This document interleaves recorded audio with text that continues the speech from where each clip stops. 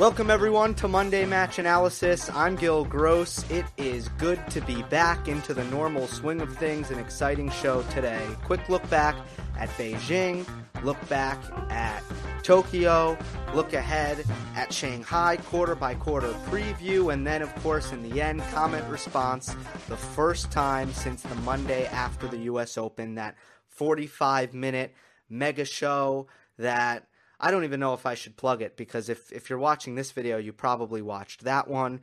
But that was the Monday after the Medvedev-Nadal final.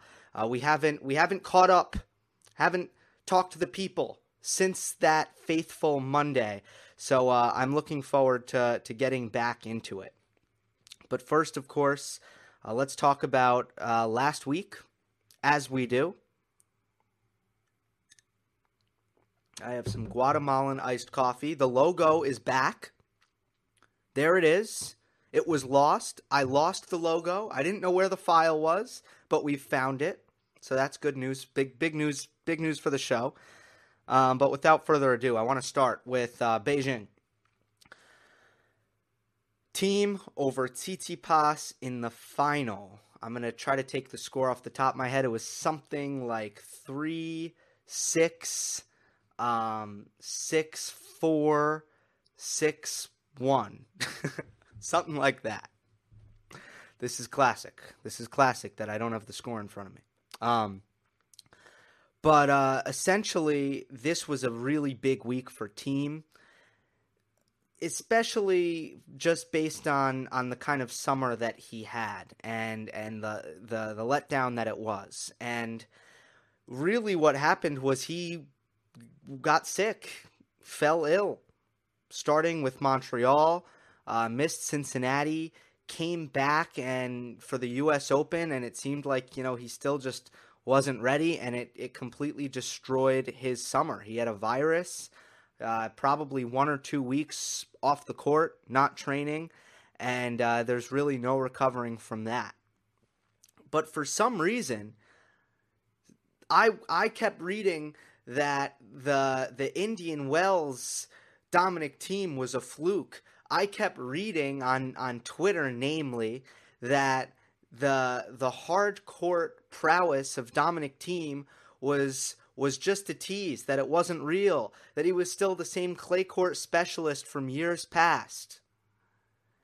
And this win was one step. I don't know if it completely sealed the deal on that narrative, which I'm not on board with at all. But at least it took a step in contradicting the narrative that Dominic Thiem is not a changed man, the changed man that I believe him to be.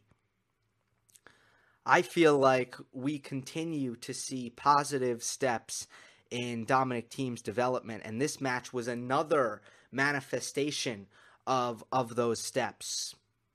The number one thing that stuck out was Thiem's net play. It's the most I've ever seen Dominic Thiem go to the net. And what I saw in this match as a whole was a lot of the things that Nicolas Massu was working with him pre-Wimbledon, which is probably going to be the same kind of things that Massu wants him to do on on indoor hard courts. Now, this court isn't as fast as Shanghai. None of these courts are as fast as Shanghai, which is lightning.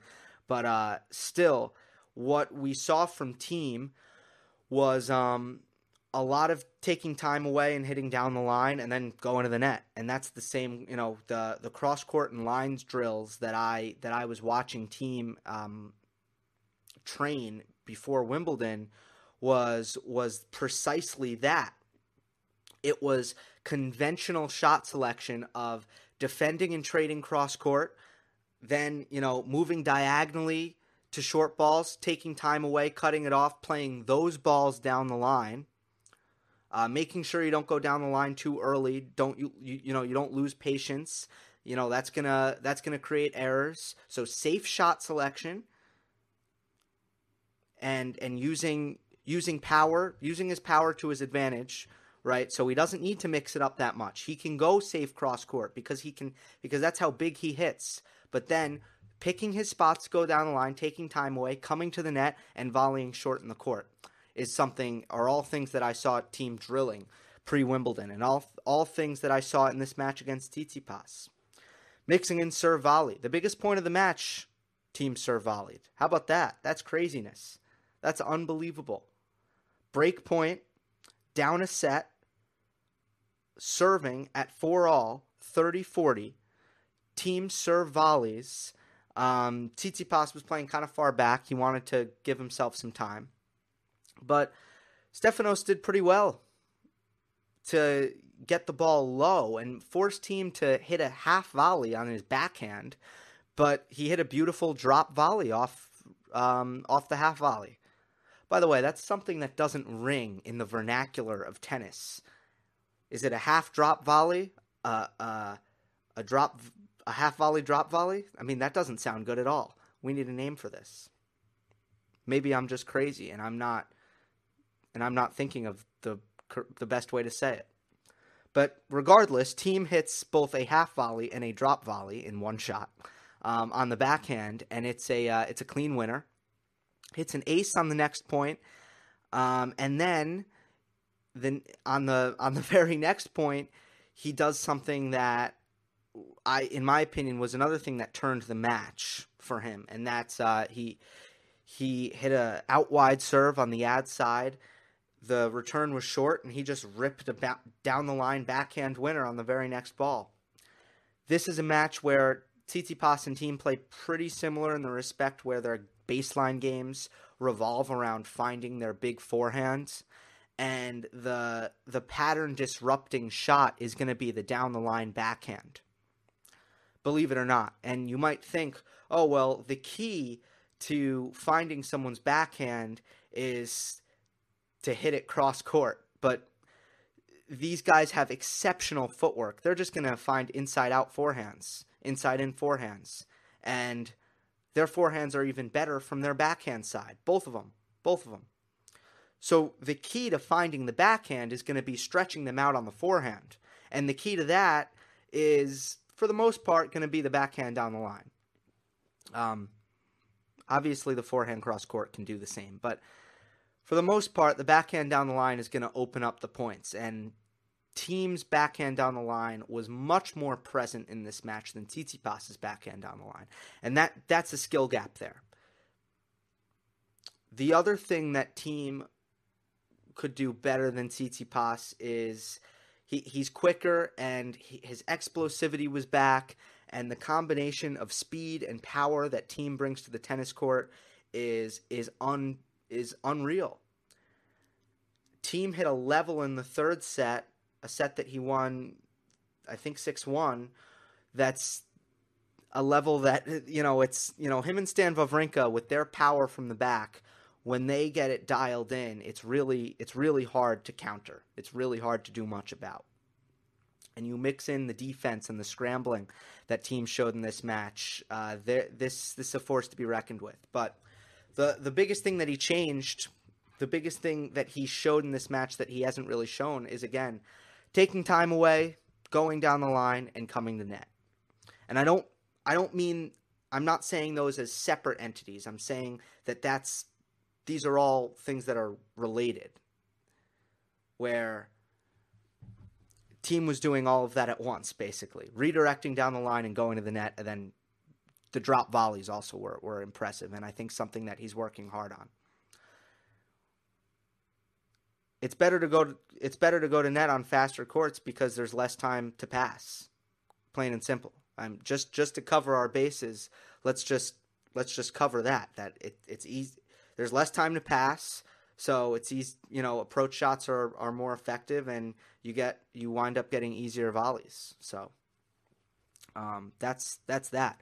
Thiem's court position was just he adapted. Oh, and then let's not forget the return.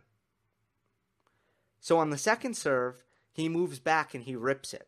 And Tsitsipas was not doing a great job of protecting his second serve because Thiem was really getting good rips at it. And I feel like Tsitsipas maybe could have put a little bit more on his second serves to try to alleviate that. With that being said, I think Thiem has an opportunity to be one of the dominant second serve returners in the sport because of the power that he possesses. The real innovation is on the first serve return, where on fast courts, Thiem has been atrocious throughout his career. Atrocious not compared to the rest of the tour, but atrocious compared to the players who he was competing with at the very top of the sport, especially his backhand return. But check this out. This is the point that won him the second set. If you're listening on audio, this is Dominic Thiem about a foot behind the baseline, hitting a block return off of a first serve and just slicing it. It's more so a slice return than a block return, if we're being honest. But this is the kind of return that Thiem showed that he has the ability to hit. And it's something that I've covered throughout the year, that Thiem is mixing his return position more often. But he's just getting better at it. Plain and simple. He's getting better at mixing in on the first serve, getting better at keeping the return, keeping his strokes short. I don't think it's a tactical thing. I think he's always known that that's something that he can try to do. I think it's been technical, where he's quite literally just needed to practice it, because it's a different stroke.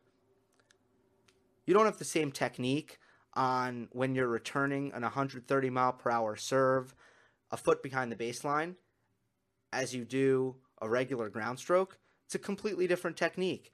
And it was a very underdeveloped technique, especially on the backhand, for Thiem. And he didn't really have that block return that, for example, Magnus Norman trained Stan Wawrinka to hit when Wawrinka couldn't return a serve. Meanwhile, on the other side of the net, you have a guy in Stefanos Tsitsipas who could really benefit from improving in that area. And his return was better all week in Beijing. Tsitsipas got more returns in play than usual, but it's still been a systemic problem for Tsitsipas. Thiem and Tsitsipas are very similar. It's just Thiem has a little bit, he's got better movement. He defends better.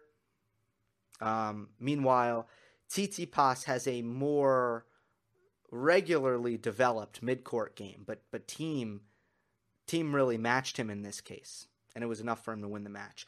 Djokovic in Tokyo, as we transition, absolutely wiped the floor with everyone. The shoulder seemed completely fine, to say the least. He beat Alexis Popyrin. How do you say this? I even ball boyed for this guy, but I don't remember how to. And I've watched his matches. I just forget how to. Soda? Go is his first name, I believe. Gao. Might be Gao. Soeda? I've literally watched his matches, but I don't remember. Beat Luca Pui 6-1, 6-2. Beat David Goffin 6-3, 6-4. Beat John Millman in the final 6-3, 6-2. Looked invincible. Looked like a machine. There's not that much to go into with Djokovic. One thing I thought was interesting is something that he said. He alluded to emotional problems being just as part of his physical problems. He said, quote, "I feel physical injuries are only manifestations of what's happening emotionally as well. I try to look at it in a holistic way." Djokovic, very private, doesn't really tell you what's going on in his life, which is, I don't blame him for it, but makes you wonder, how are things in New York off the court? How is he doing emotionally? I'd say just as Nadal is fragile physically, Djokovic can be fragile emotionally, and I mean off the court stuff when I say that. On the court, he's not fragile emotionally, but off the court, I think he can be susceptible to distractions, and that's something that I think most people who have followed Djokovic have observed. So that had me kind of raising an eyebrow, but other than that, there's not much to talk about other than Djokovic didn't need shoulder surgery, and I don't know why this rumor was happening after the U.S. Open, and I don't know where it came from or how credible it ever was, but some people were talking about, well, Djokovic needs shoulder surgery, but he avoids surgery. He comes back pretty quickly. He didn't need to play Tokyo, and I wonder if part of him playing Tokyo is him gearing up for the Olympics next year and wanting to get used to the venue, knowing what to expect. I think that might have been a part of it because I think he wants to win these Olympics coming up in 2020, understandably. So I wonder how big a part of that was. But he didn't really need to play this tournament. He does. He looks great. All good, all positive for Novak Djokovic. So without further ado, we go to Shanghai. Why not take a look at the thumbnail while we're at it? There it is, up on the screen. Shanghai is one of the faster courts in tennis. Might be the fastest court in tennis. Besides some of the weird, I don't know, some of the smaller grass court events before Wimbledon. Maybe the Hall of Fame grass court event, that's lightning. But very fast. And this is a time of year where things can get pretty unpredictable. Some players are more motivated than others. Some players are more healthy than others. And we tend to see some weird things happening.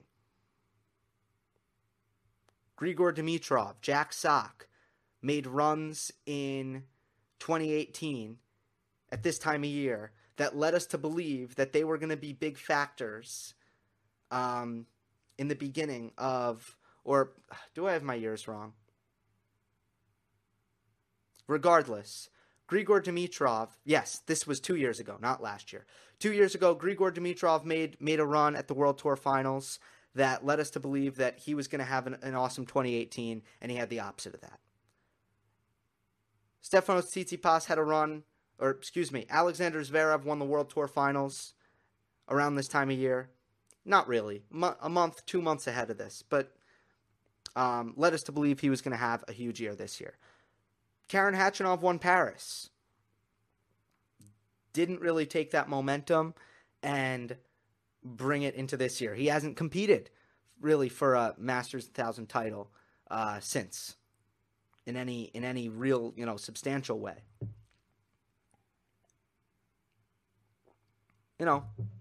Weird things tend to happen. Let's start with Djokovic's quarter. Top seeds: Djokovic, Tsitsipas, Monfils, and Isner.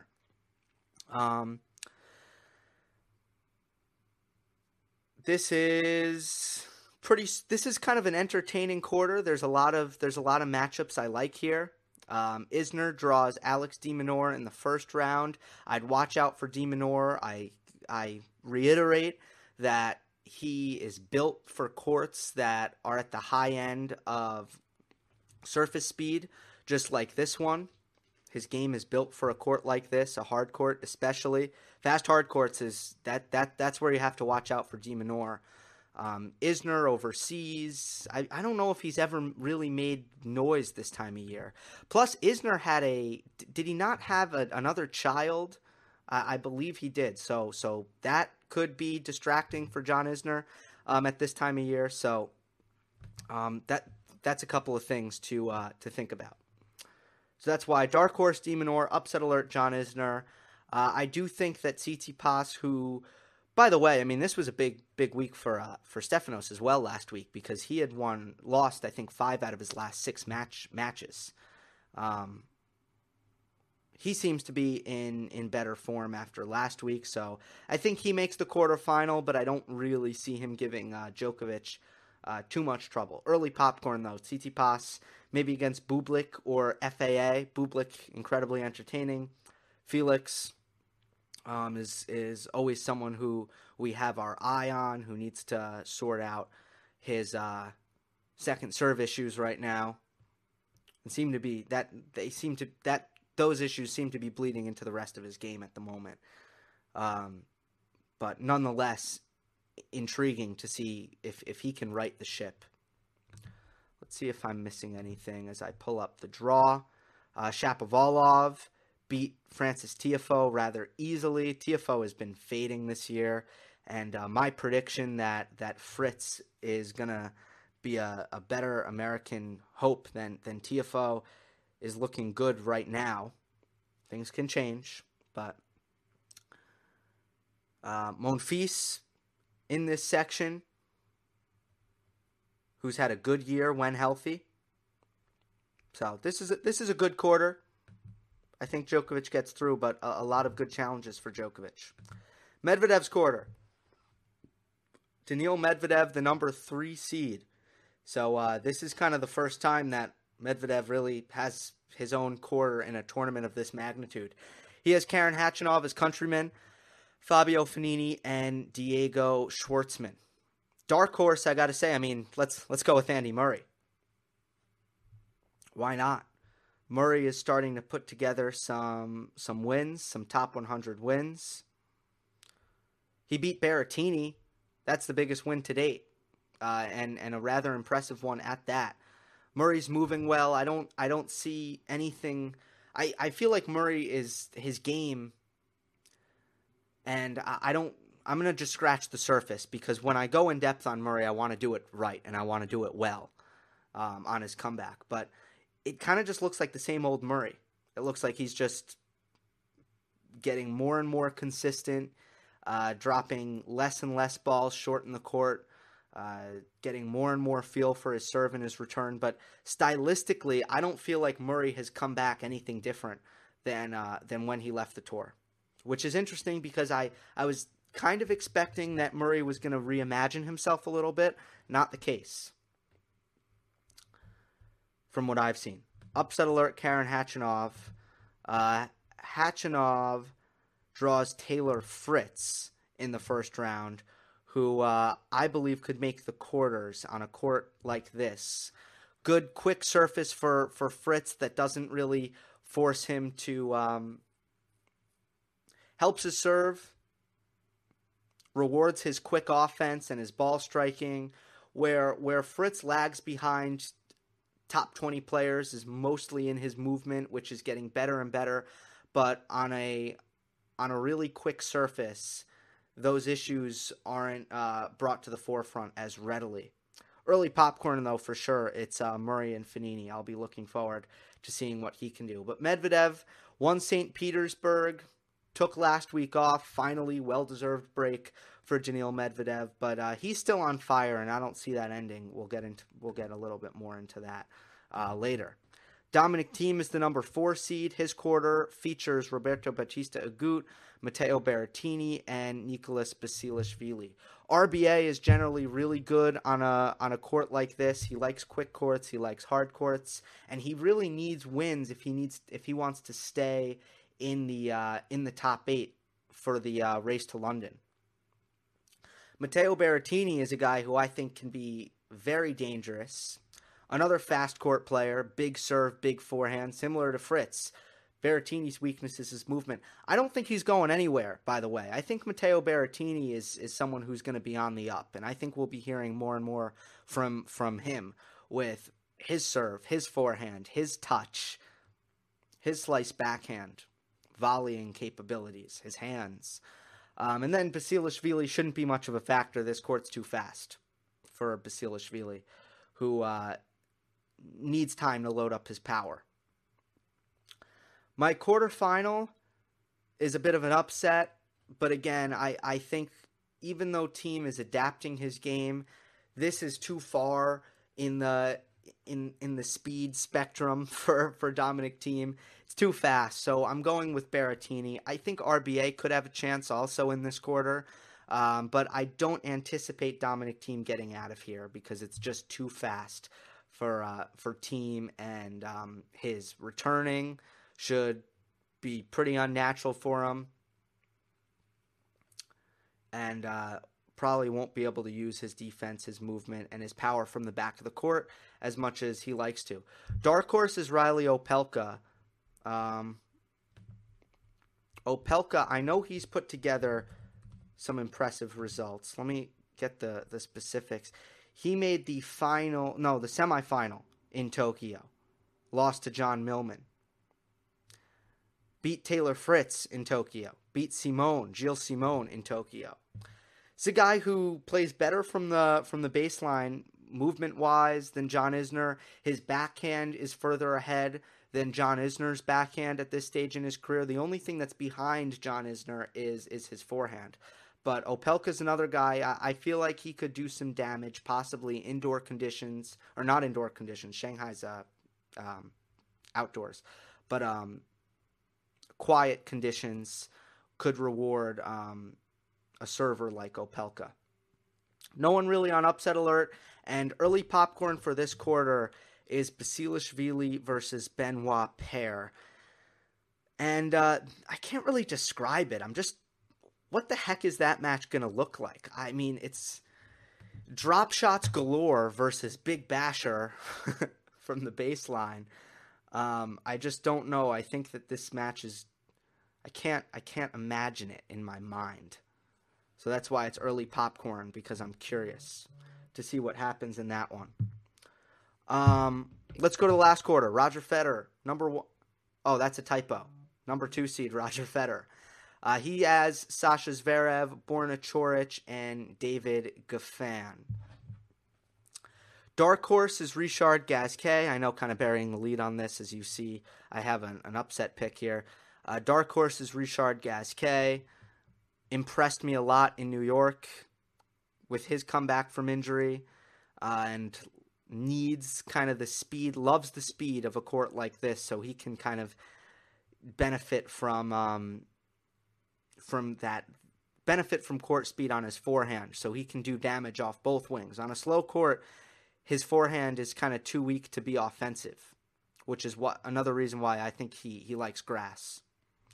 Upset alert, Borna Coric. He's been quite inconsistent, but he also draws Andrei Rublev, and I would favor Rublev in that matchup. So Coric, the seed, I think the number 12 seed here, I want to say. I'll check that for you guys, but I have him on upset alert. He is the number 12 seed. In terms of Zverev versus Federer, I just feel like Zverev's going to go on a run at this time of year, and I think we're going to start to see consistently inconsistent Roger Federer this late in seasons. I don't know how high on the, I don't know how high a priority it even is for Federer to really be winning titles here at tournaments like this. And I know he played well in Paris last year. He made the final, or it might have been a semifinal against Djokovic. But he played Djokovic in one of his best matches of the year last season, this time of year. But I don't think we're going to see, I think we'll see some good play from Federer. But I also feel like we're going to see inconsistent play from Federer at this time of year, consistently. Zverev, this is going to be his time this is going to be his comeback time, and I think he's going to kind of go on a hot streak. The head-to-head is 3-3. Zverev likes to play Roger Federer. He tends to play more offensively against Federer. Federer gives him a sense of urgency to keep the ball out of the middle of the court, to not let himself get bullied around, to serve bigger. For some reason, Federer inspires him to do these things. He always plays more aggressively against Roger. So I don't know if I'm fully all in on this upset pick, given the speed of the court. I like Zverev, honestly, for slower courts, and all the tools that Federer has to make Zverev uncomfortable, with especially maybe trying to bring Sasha to net. But I'm still going to go with this. I think some wild things happen this time of year. We can't expect chalk. And that brings me to the final weekend, where once again I'm not expecting chalk. Medvedev over Djokovic. I just think the momentum is with Daniil Medvedev right now, and I don't expect that to change. There's the final weekend. This is another matchup that Djokovic can struggle with, and on a court this quick, similar to Cincinnati, Medvedev can have a major advantage with the serve return battle if Medvedev serves as well as he's served. Right now, the confidence level for Medvedev is at a point where it won't often be at any point in his career, but that's the nature of the run that Medvedev has been on, and I feel like he can do so many things to hurt Djokovic on a quicker court, and I think he'll be right there with Novak, and I think he can beat him. I don't expect Medvedev to in these kind of conditions, I don't expect Medvedev's momentum to be broken anytime soon. Eventually it'll happen, but I think it might happen next year, to be quite honest. It might not happen this year. Zverev over Berrettini in the other semifinal, and Medvedev over Zverev in 2 sets. Okay, this went surprisingly long. I did not think it was going to go this long. But let us go now to the comments.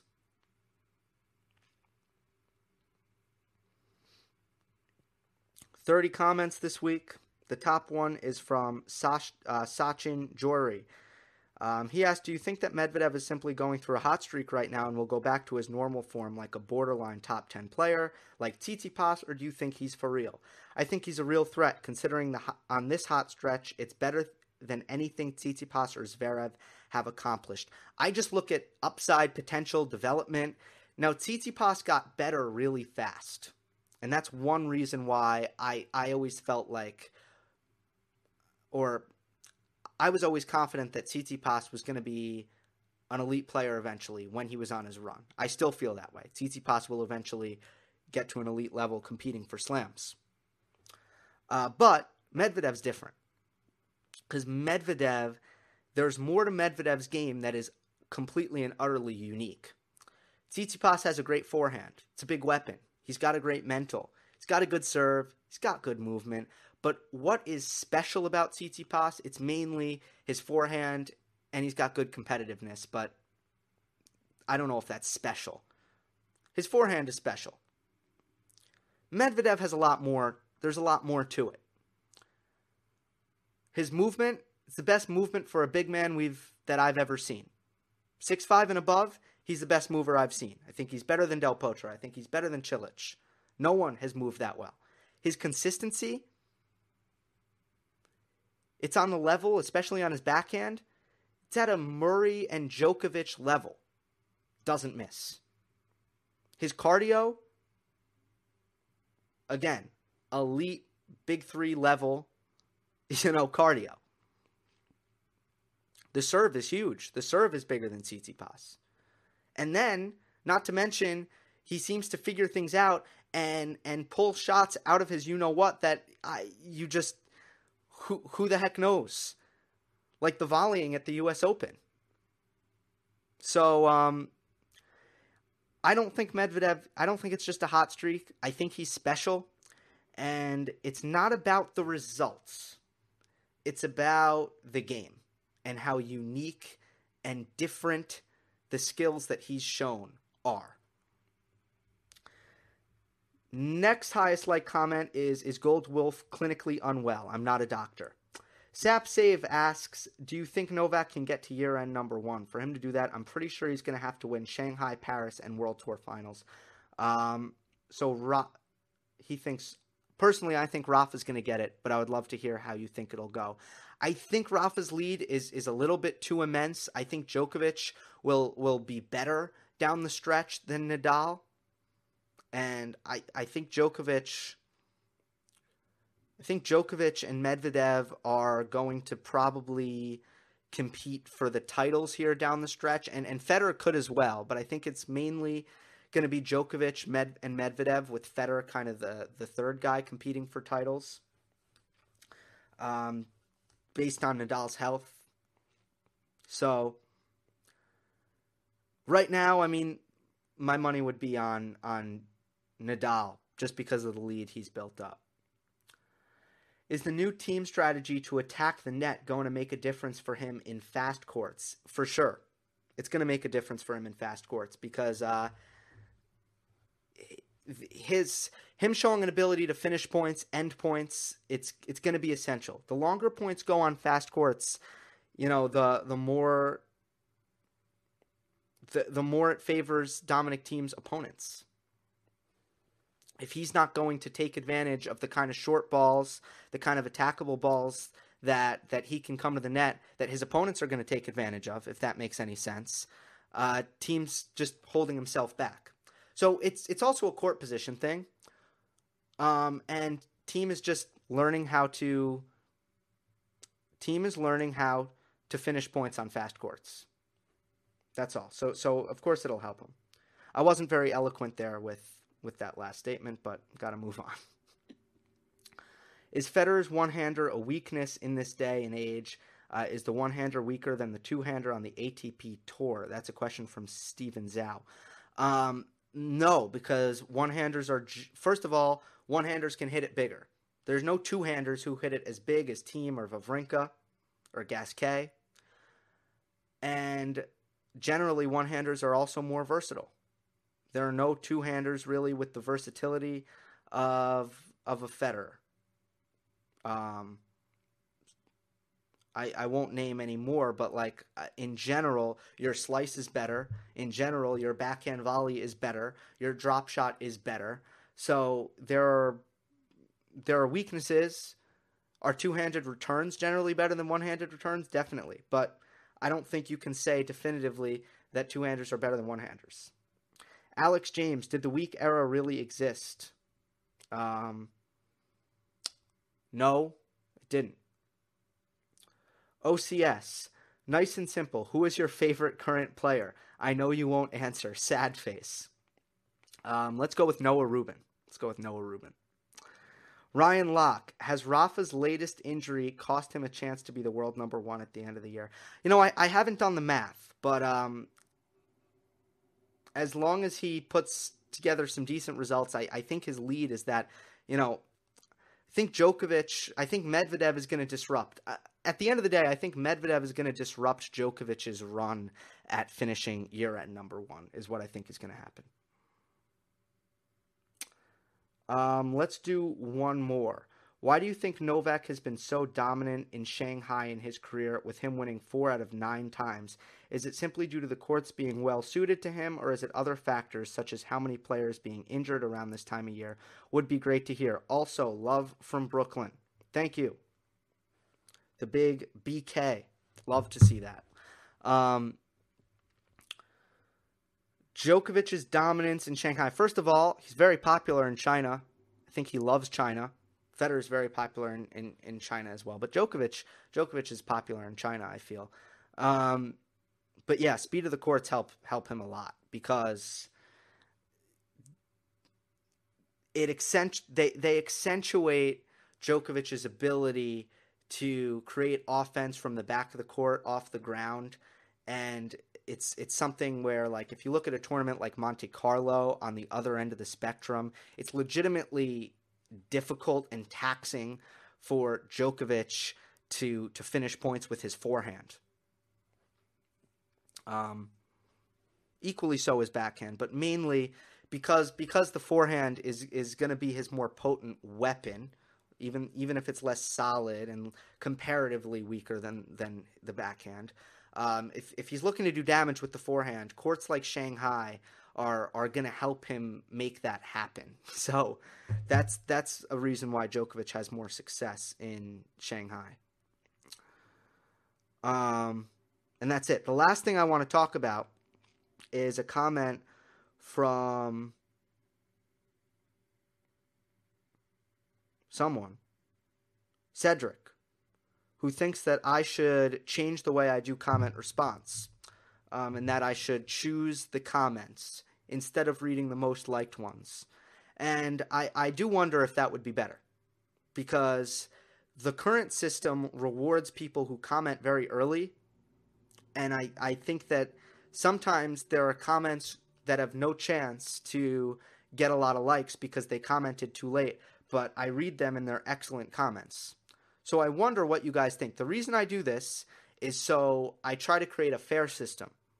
The most likes I read. But I wonder if it's not actually fair, and I'm not actually even... It's a pretend fair system, and it's not really fair because it rewards commenting early. So I'd like to know your thoughts on that, and possibly changing the system. All right. That is that. I look forward to seeing what transpires in Shanghai, and I look forward to breaking it down next Monday. Hope you enjoyed. Don't forget to subscribe. I'll see you next time.